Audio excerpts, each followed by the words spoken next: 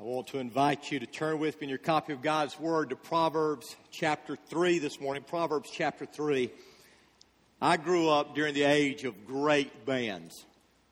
You had the Eagles, you had Led Zeppelin, you had Leonard Skinner, you had the Rolling Stones, you had Queen, of course you had the Beatles. Now certainly I'm not endorsing the lyrics that all of those bands sang. But certainly some of the words that they sung had meaning to us today. Like, for instance, ABBA had a song entitled Money, Money, Money. I want you to listen to the first verse. It went like this. I work all night, I work all day to pay the bills I have to pay. Ain't it sad? And still there seems to be not a single penny left for me. That's too bad. In my dreams I have a plan. If I got me a wealthy man, I wouldn't have to work at all. I'd fool around and have a ball. Now let me say, for some people, that's their financial plan, isn't it? I'm going to find me a sugar daddy, or I'm going to find me a wealthy woman, and I'm going to marry her, and I'm going to be okay. For other people, their plan is, well, I'm going to hit the lottery. Or some people are saying, well, hopefully I'm going to have a rich relative that dies one day, and they're going to leave me some money, and that's your financial plan. If that's your financial plan, God bless you. And some of you can probably relate to this Beatles song, The Tax Man. I want you to listen to some of these lyrics. Let me tell you how it will be. There's one for you, 19 for me, because I'm the tax man. Yeah, I'm the tax man. Should 5% appear too small, be thankful I don't take it all. Because I'm the tax man. Yeah, I'm the tax man. If you drive a car, I'll tax the street. If you try to sit, I'll tax your seat. If you get too cold, I'll tax the heat. If you take a walk, I'll tax your feet. Because I'm the tax man. And that was written in the 60s. The tax man. I think a lot of people don't realize how many taxes we actually pay. We pay income tax, we pay state tax, we pay county tax, we pay Social Security tax, we pay sales tax, we pay property tax, we pay gas tax, we pay tax on about everything. I could go on and on and on, the tax man. But the one I really like is the Beatles song that the title was Can't Buy Me Love. You've heard that song. But let me read you some of the lyrics. It says, I'll buy you a diamond ring, my friend, if it makes you feel all right. I'll get you anything, my friend, if it makes you feel all right. Because I don't care too much for money can't buy me love. I'll give you all I've got to give if you say you love me too. I may not have a lot to give, but what I've got, I give to you. I don't care too much for money can't buy me love. Now, I didn't care too much for the Beatles, because of some of the things they said. But let me tell you, they got that right. Money can buy you a lot of things, can't it? But it can't buy you love. Last week, we talked about the very first thing that really Satan uses to destroy our marriages. And that very first thing is sexual impurity. But today, I want to talk to you about that second thing that destroys marriages, and that is money. Managing your money. 64% of all families argue over money. 54% of all divorces occur because of money. The mismanagement of your money can make your life miserable. And if there is anyone who has the authority to speak on this issue to us today, it is Solomon. Because Solomon had personal earnings each year of over $300 million, almost $1 million a day. And so when Solomon speaks about money, it would be good for us to listen, because he's not only listening to someone who is experienced in making money and managing money, he was experienced in listening to God. And so we're getting a word directly from God. Now, this past week, I went through, as I do each week that we've been in this series, and I reread the entire book of Proverbs, and I marked in green all of the verses that related to money. And you would be surprised how many there are and all of the things that Solomon spoke to in regard to money. One of the things he tells us is what money can and cannot do. Solomon said this. He said money can open doors. In Proverbs 18 verse 16, he says giving a gift can open doors. It gives access to important people. When we give money to certain people, let's be honest, it opened doors that many people don't have the opportunity to open. And so Solomon says money, used wisely, given to the right people, can open doors. We may not like that, but that's a fact. He said, secondly, it can attract friends. Listen to what he said. Proverbs 14 verse 20. The poor are despised even by their neighbors, while the rich have many friends. Proverbs 19 verse 4, wealth makes many friends. Poverty drives them all away. Now, some of you are going to see that and go, wait a second, I struggle with that. And why is that word friends in quotation marks? Well, that was put in by the translators because the Hebrew word is the same word that he uses when he says there is a friend that sticks closer than a brother. It's the same word there. You see, there are different types of friends, aren't there? We all have those. We have people that we call friends that are acquaintances. We have our entourage. We've got our posse that go with us. And then we've got those that stick closer than a brother. And here's what I've come to realize. There are some people who we would consider friends, and they would consider themselves our friends, that they are our friends because of what we do for them, what we can give them. And the fact of the matter is, if you have a lot of money, if you have money to shower people with gifts and things like that, you're going to attract people, but those friends probably won't last. And next he says that money can protect. Notice what he says in chapter 10. He said, wealth protects the rich, poverty destroys the poor. The fact is, when we have money, it can protect us from certain things, can't it? I mean, we may not like that, but the truth of the matter is, if my children get put in jail, I have the ability to raise the funds, if I want to get them out, to post bail. There are some people who are so poor that if their children get put in jail, they're not going to have the money to be able to get them out. That's just a fact. It's not making any kind of statement positively or negatively. It's just saying that if I have money, it can protect me in certain situations. But Solomon goes on to say that it can't protect us from everything. In chapter 18, he says, the rich think of their wealth as a strong defense. They imagine it as a high wall of safety. Did you hear that? They imagine it. In other words, those people that have money think that their money can protect them from anything and everything. And we know that that's just not true. Solomon says it can't give a happy family. In chapter 19, he says fathers can give their sons an inheritance of houses and wealth, but only the Lord can give an understanding wife. You can't buy a good wife.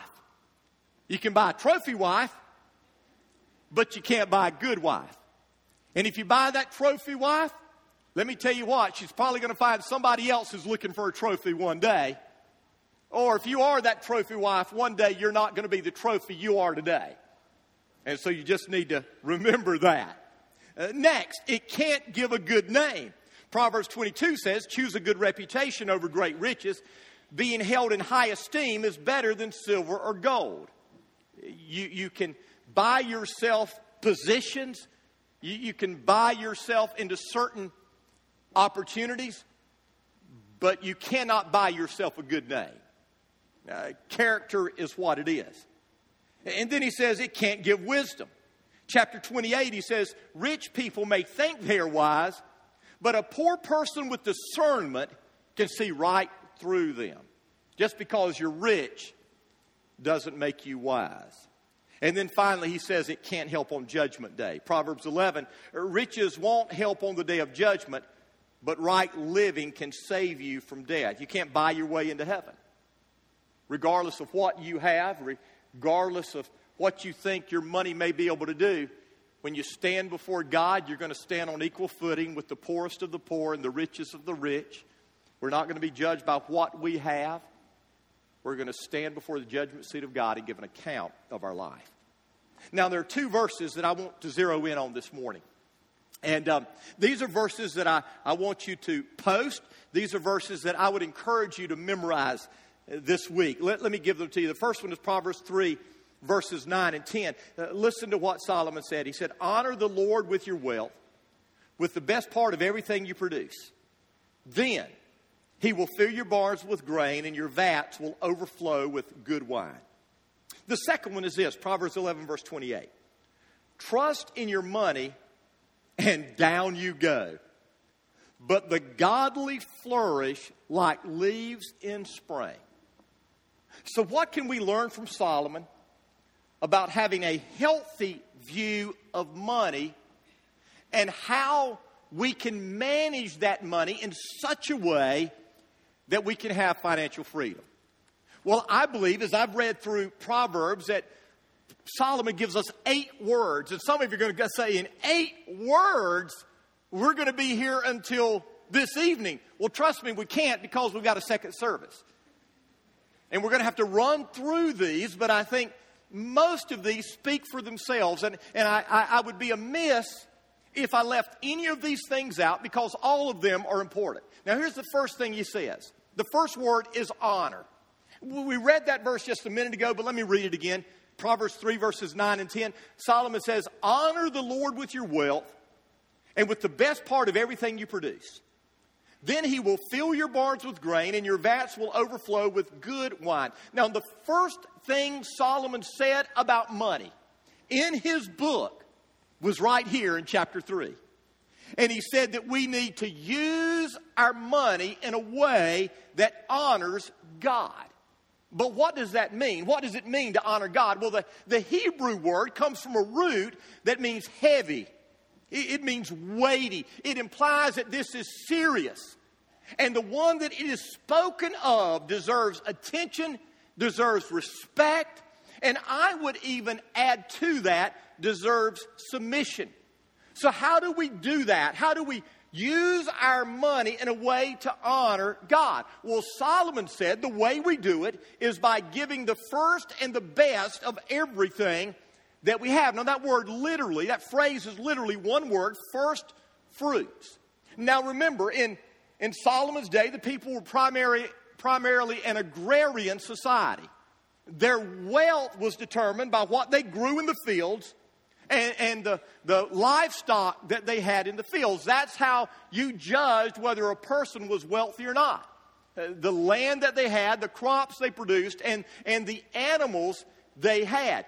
And Solomon is saying here that when the harvest comes in and when the cattle is born, you give God your first and you give God your best. Now, let me tell you, you may not get the ramification of this, but this requires faith.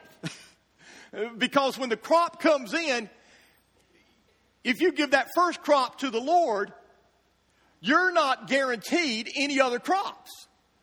Do you understand that? And so God is saying, I want you to trust me to the point that you give the first to me and then depend on me to meet your needs. So we give God our first and our best. Now, where did they do that in the Old Testament? Well, that's clear. They did it to the temple. They gave their first fruits to the temple.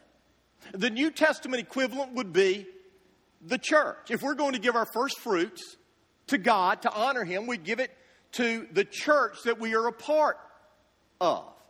Now, how would we determine first fruits today?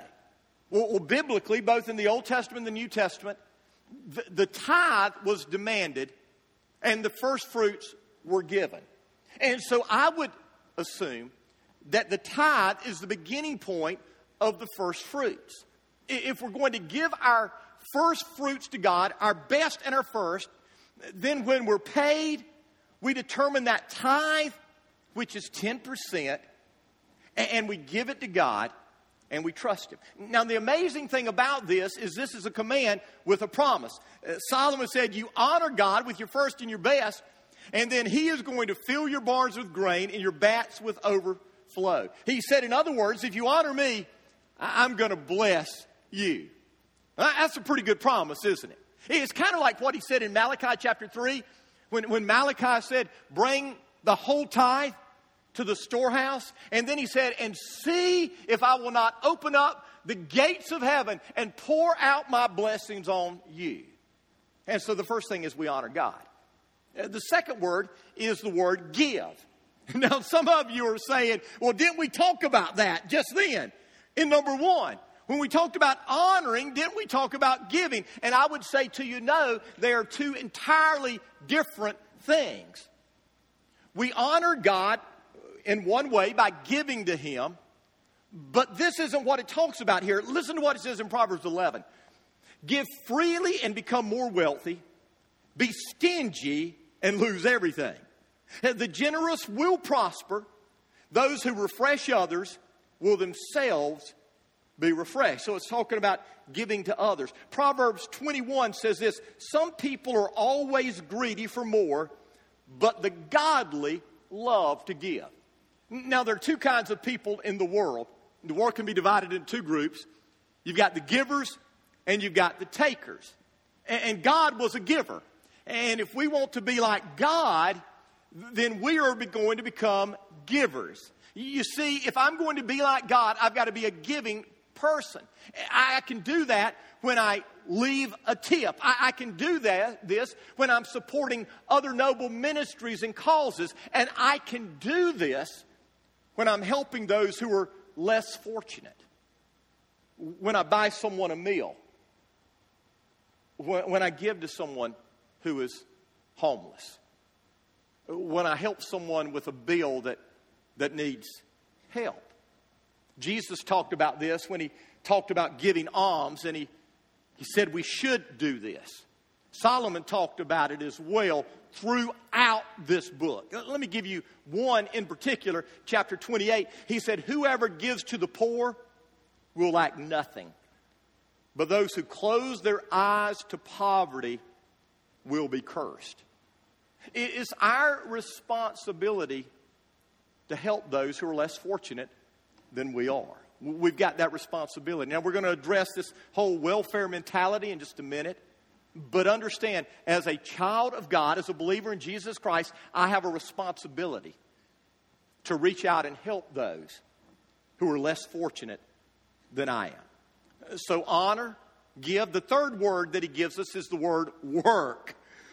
Proverbs 10 verse 4 says, lazy people are soon poor. Hard workers get rich. Proverbs 13 says, lazy people want much but get little. But those who work hard will prosper. You see, good money management involves not only how we spend our money, but how we earn our money. The fact is, the way we learn the value of money is learning how hard it is to get money. Would you agree with that? I mean, if we never learn how hard it is to get it, we're never going to learn how valuable it can be. When I was growing up, I had to have summer jobs. I don't know whether it was 8, 9, or 10. I know it was when I was still in elementary school. Every summer, my dad strongly encouraged me to go out and talk to the neighbors about cutting their yards. So here I was, an 8, 9, 10-year-old boy, could hardly push that mower. But I earned summer money cutting the yards of my neighbors. And I would go down the street in late May, early June and saying, hey, I'm trying to make some money this summer. Could I cut your yard every week? Here's what it would cost you. And for a couple of years, several years, that's what I did. When I got into late elementary school, I worked at a farm cutting wheat. from 7 o'clock in the morning to 5 o'clock at night. That's why, people say we shouldn't have kids out in this hot summer heat. I'm thinking, nobody ever cared about me. When I was out there working in that heat, it didn't kill me. I'm alive. The next year, I worked at a peach farm. That was a blessing. That's a joke. I worked as a painter one summer. I worked in construction one summer. I did different jobs until finally, praise Jesus, I hit the mother lode. I got qualified as a water safety instructor, and I got a job as a lifeguard. Got paid for sitting in the sun, having some fun. But the point is, every summer I had a job. Solomon tells us time and time again that financial success is linked to our willingness to work hard. And while there are exceptions to this rule, and let me say, while there are exceptions to this rule, oftentimes the haves and the have-nots can be traced back to the dids and the did-nots. And that's not a harsh statement. That's just an observation. But hard work not only can provide us with money, hard work teaches us values and gives us satisfaction and a feeling of accomplishment. That's why, in a personal regard, I'm opposed to the welfare system as we presently have it. I think it needs an overhaul. I love what Charles Murray said. He said the reason welfare is bad is not because it costs too much, not because it undermines, but because it undermines the work ethic. It is intrinsically at odds with the way human beings come to live satisfying lives. In other words, the Bible teaches and human nature says that when we work hard and we're paid for it, it provides a sense of satisfaction to us. And when we're not doing that, then it creates all kind of problems. The New Testament says it this way: he who doesn't work doesn't eat. And we know there are exceptions to that. We are commanded to care for widows and orphans. We are told that. We are told very specifically that people should work. This is the primary reason that get-rich-quick schemes are wrong. Listen to what he said in Proverbs 12. He said, a hard worker has plenty of food, but a person who chases fantasies has no sense. Proverbs 13, wealth from get-rich-quick schemes quickly disappear. Wealth from hard work grows over time. Don't chase fantasies. If you hear this idea that someone throws your way that sounds too good to be true, it is. It is. Work. Here's the fourth word, plan. Proverbs 21 verse 5 says, good planning and hard work lead to prosperity, but hasty shortcuts lead to poverty. Proverbs 24 says, do your planning and prepare your fields before building your house. In Solomon's day, like I said, people were agrarian. They were farmers. They were herdsmen. And a person's wealth wasn't so much determined by the money they had in the bank, but rather their flocks and their crops. And Solomon is saying here, we need to know where our money is. Have you ever heard someone say, I just don't know where my money goes? If someone says that, listen, that's poor money management. Someone once said this, money used to talk. Now it just quietly slips away. And that's so true. You see, our financial freedom is not just dependent on what we make. It's also dependent on how we spend what we make. And a big part of that is establishing a budget. And you know what a budget is? A budget is a spending plan. A budget is a plan spending program. It's where we sit down and we say, here's the amount of money I make, therefore here's the amount of money I can spend. That's a budget. And if you say, well, I need to spend more than I make, well, you're in a quandary, amen? That means you're either going to have to go out and get a secondary job or you're going to have to find another job, because we can't spend more than we make, or at least when we do, it's going to backfire and it's going to hit you. You see, a budget is when I tell my money where I want it to go rather than wondering where it went. So how do we do that? We start with our income, and then we go to our spending. And if it's a positive number at the end, when we take our income and subtract our spending, we're okay. If we have a negative number, then we're going to need to cut. And you say, what do I cut? Well, let me just say to you, you know, there's some people that struggle and say, I just can't make my money go far enough, who are spending $100 a month on cable and internet. And you say, I can't live without that. Well, let me just tell you, for 8 years, while my kids were young, I lived without it. And I survived. I did. We learned to live off peanut butter and jelly sandwiches for lunch and not go out to eat as often. Today, we're able, and I just want to be honest, we're able, if we want to go out and eat, we can do that. We didn't do that 25 years ago. We were in a different place then than we are now. And so you have to determine what's really important and come up with a plan. Now that takes me to the fifth word, and the fifth word is content. Be content. So honor God, give to others, plan your spending, forgot number 3, work hard, and then be content. Proverbs 15. Greed brings grief to the whole family, but those who hate bribes will live. Greed brings grief. Proverbs 21. Those who love pleasure become poor.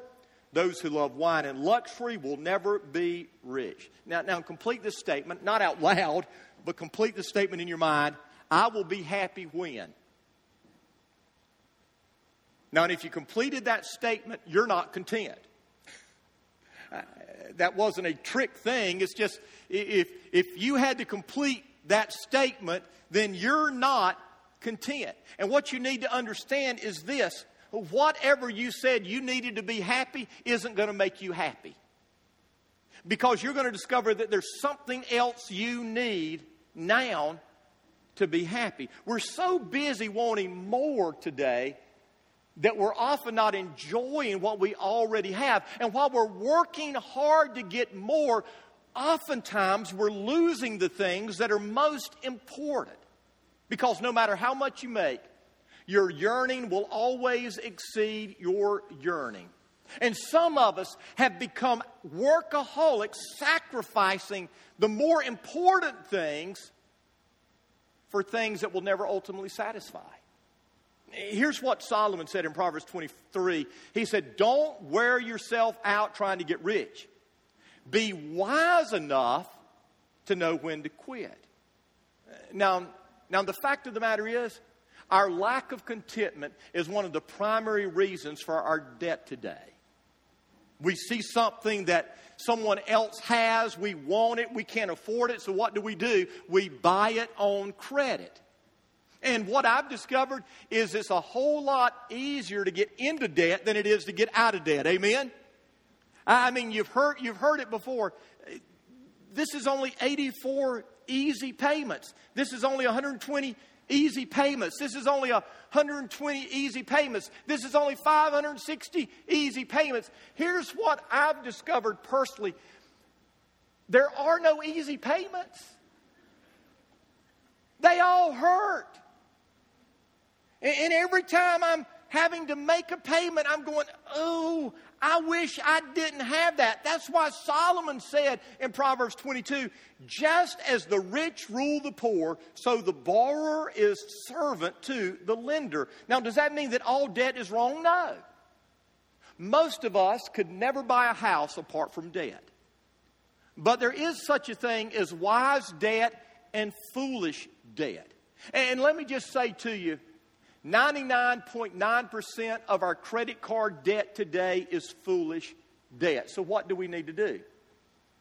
Apart from those major things, I would say like a house, potentially student loan debt wisely gotten, and maybe, just maybe, a car.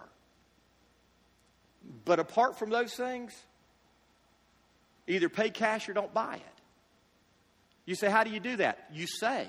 And that gets us to the next point. The next word is save. Proverbs 21 says this, the wise have wealth and luxury, but fools spend whatever they get. Proverbs 27, know the state of your flocks and put your heart into caring for your herds, for riches don't last forever, and the crown might not be passed to the next generation. After the hay is harvested and the new crop appears and the mountain grasses are gathered in, your sheep will provide wool for clothing and your goats will provide the price of a field, and you will have enough goat's milk for yourself, your family, and your servant girls.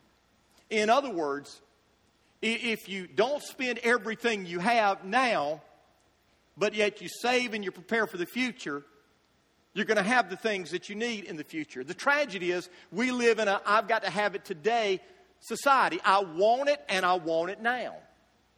I've quoted this before, but it's so funny. I've got to quote it again. George Burns said one time, people tell me I should save for a rainy day, but with my luck, it will never rain and I'll be stuck with all that money. Let me remind you that it wasn't raining when Noah built the ark, amen?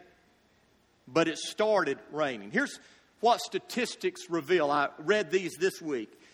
At age 65, 63% of Americans will be dependent on Social Security. At age 65, 63% of us are going to be dependent on Social Security. That's not saying that Social Security is going to supplement and help. It's saying we're going to be dependent on it. And I don't know about you, but listen to me. Apart from you who are already over 65, I would say to you, that should scare you. Because we are a debtor nation. And we're going deeper into debt every day. And though something may change, if it doesn't change, sooner or later, we're going to hit a wall. And all of a sudden, you're going to have to be 95 before you can draw Social Security. And they're going to say, well, nobody's going to be alive. And that's going to be the point. Because we can't pay out money we don't have. So you have to save.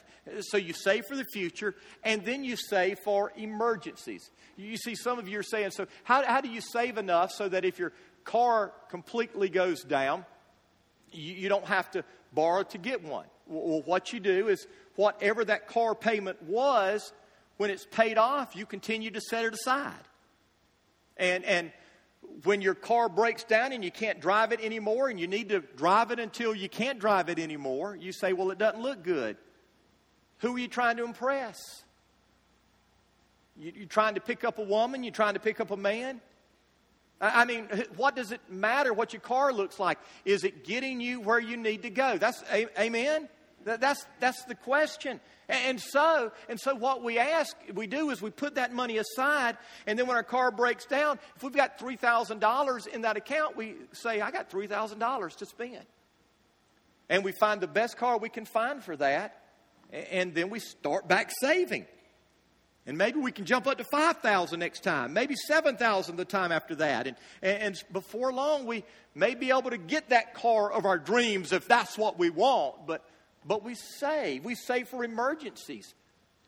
What I've discovered is the roof's going to have to be replaced. The ACs go out. The refrigerator breaks down. Things happen that we don't want to happen, that we're not prepared to happen. But when they happen, are we ready for them? Or are we in desperate trouble because we didn't prepare for them? Save. The seventh word, I'm going to hit this quick, is say or leave. I'm not talking about you leaving. Listen to what it says in Proverbs 13.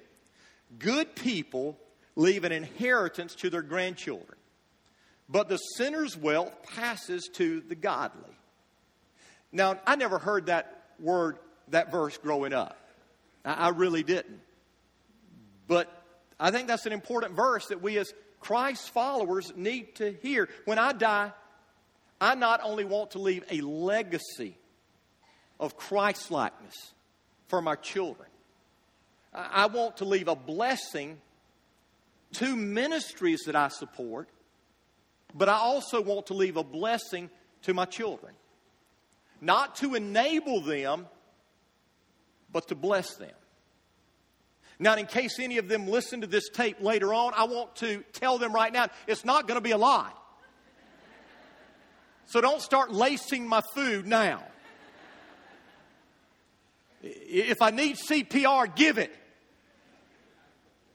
But my desire is to be able to leave not only a legacy, but I want to leave a blessing to my children. But I want you to listen to what else Solomon says about this. There's a flip side. In Proverbs 20, verse 21, he says, an inheritance obtained too early in life is not a blessing in the end.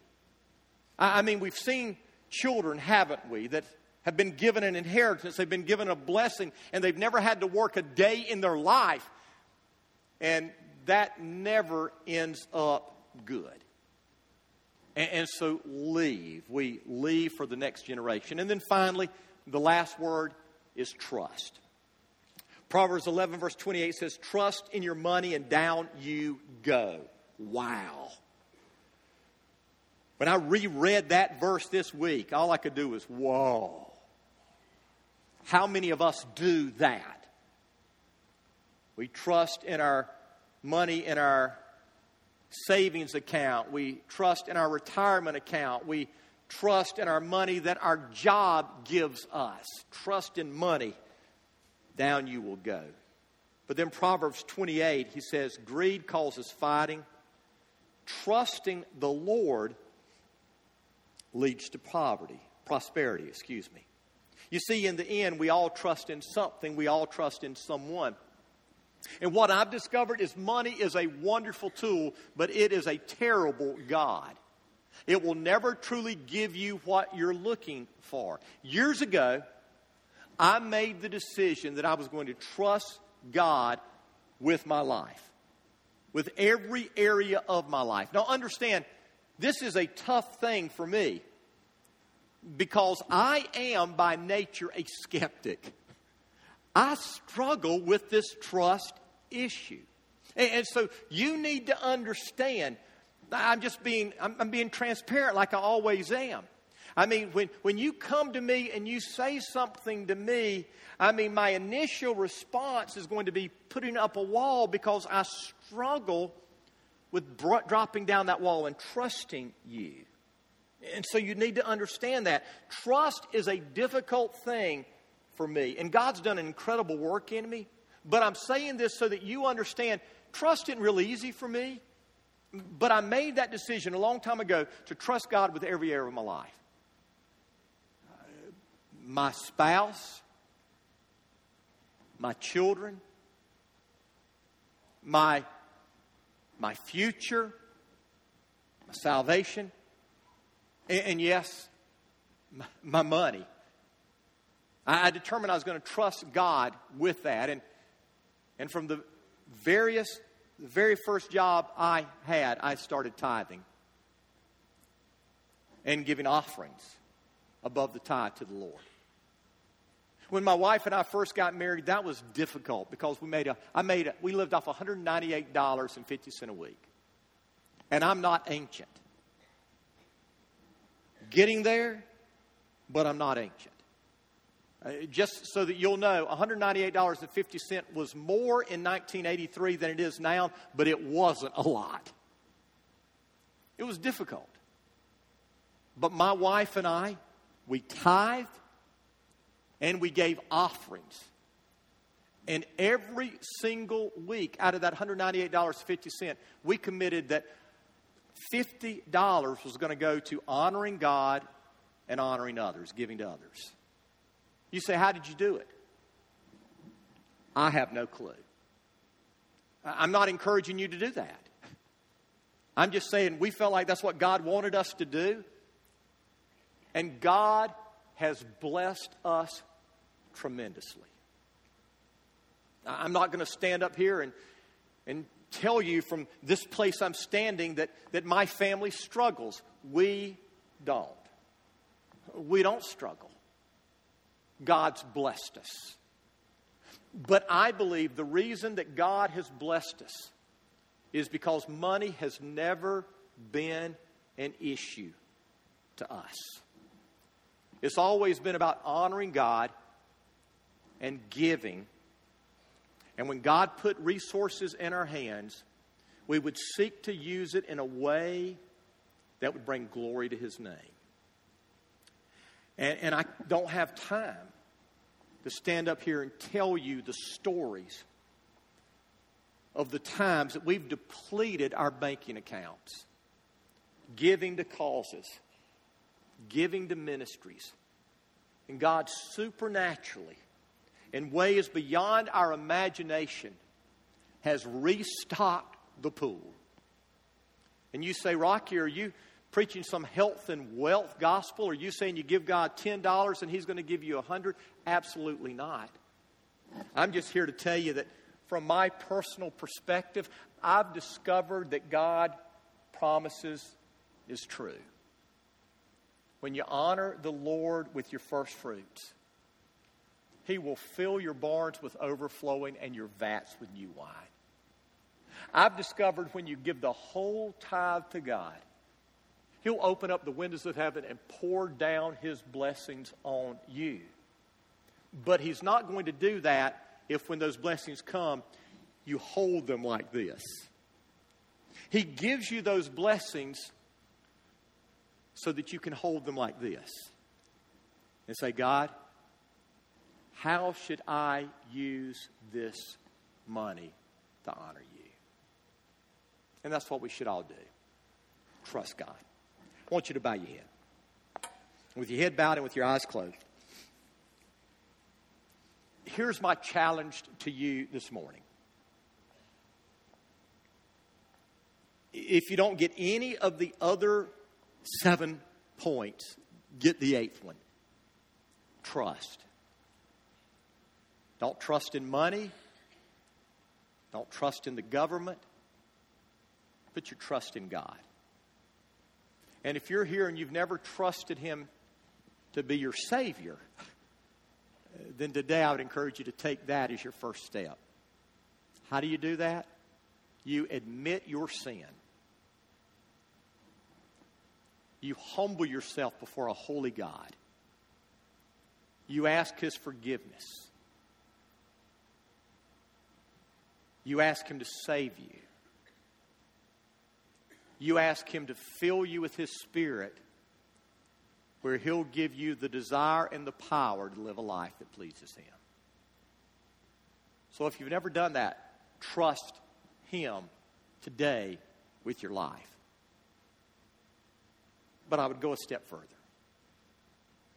I would challenge all of us here today to begin to trust Him with our resources. However small or however great they may be. Trust Him. Father God, we come to you this morning asking you to do a work in each of our hearts. We know that every good gift, every perfect gift comes from you. We know that you are the owner of everything and we are only stewards. Help us to be good stewards. Lord, we recognize that begins by trusting you with our life and then trusting you with our resources. I pray this in Jesus' name. Amen.